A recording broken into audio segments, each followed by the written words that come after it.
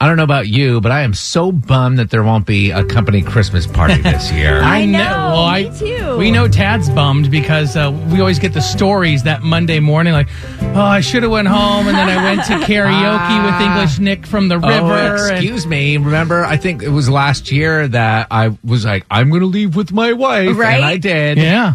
And it stunk. But, yeah, I mean, the Monday after your company Christmas party, there's always these great stories. So we figured, let's do best of company Christmas parties so we can relive some of these great memories. Yeah, it's Throwback Thursday, right? Yeah. That one thing that you remember that will always stay in your mind from a company Christmas party, 404-741-0985. I think Drex just shared his Tad going out with English Nick. Yeah, that's my... Come on, the Party Lizard, that's the best the Party Lizard can come up with. I don't have anything.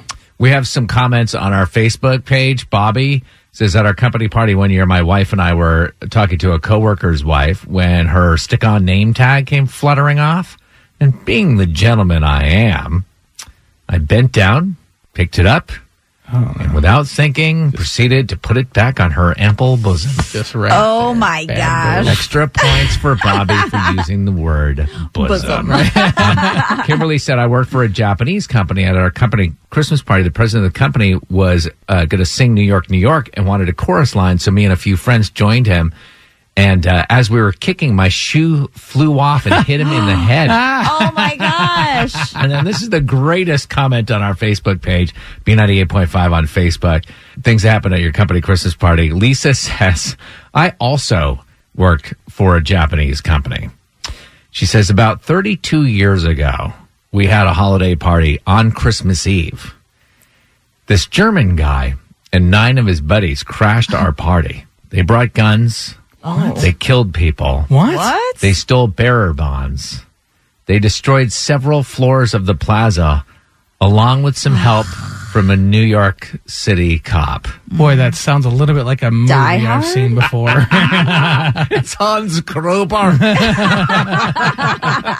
That is Lisa, you've already won the day.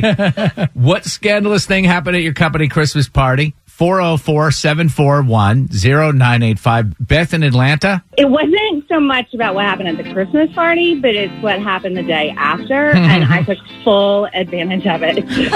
Okay, we got to hear that story coming up next. B98.5, 80s, 90s, and now the great thing about the company Christmas party is all the ridiculous, scandalous stuff that goes down. We got to admit. And this year, of course, no Christmas party. It's so sad. So we have to go virtual. We have to relive Christmas parties past with your stories. Yeah, there was something, I think it was last week, it was like the best way to get through the pandemic is through nostalgia. Yeah. Through like, reliving things that happened in the past. Well, here, boom, nailed it. So we're talking about scandalous things that happened at your company Christmas party. And Beth is in Atlanta. You were saying that it wasn't so much what happened at the Christmas party, but you taking advantage of the Christmas party the next day?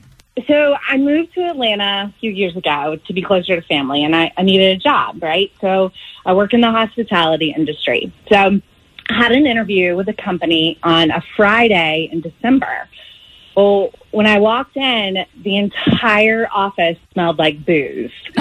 And there were a lot of empty cubicles. A lot of people were not there. It looked like The Walking Dead. So, like, you're saying that the party was on a Thursday night, and you come in on a Friday, nobody shows up to work? Right. But I didn't know that at the time, right? I didn't know that the party was the day before. So I'm like, what is going on in this office? Like, where are all the people? Why does it smell like alcohol? I'd be like, where do I sign up?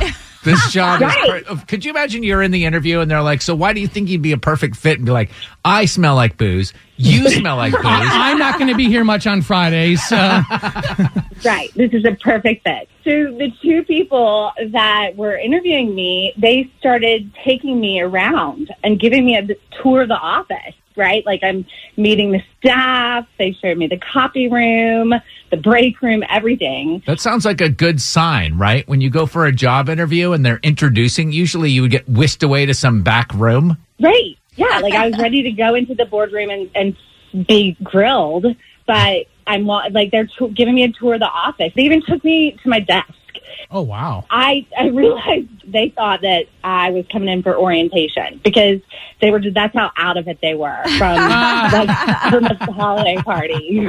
So they didn't actually even interview you. They just showed you around? Yeah. I started that morning and I've been working there ever since.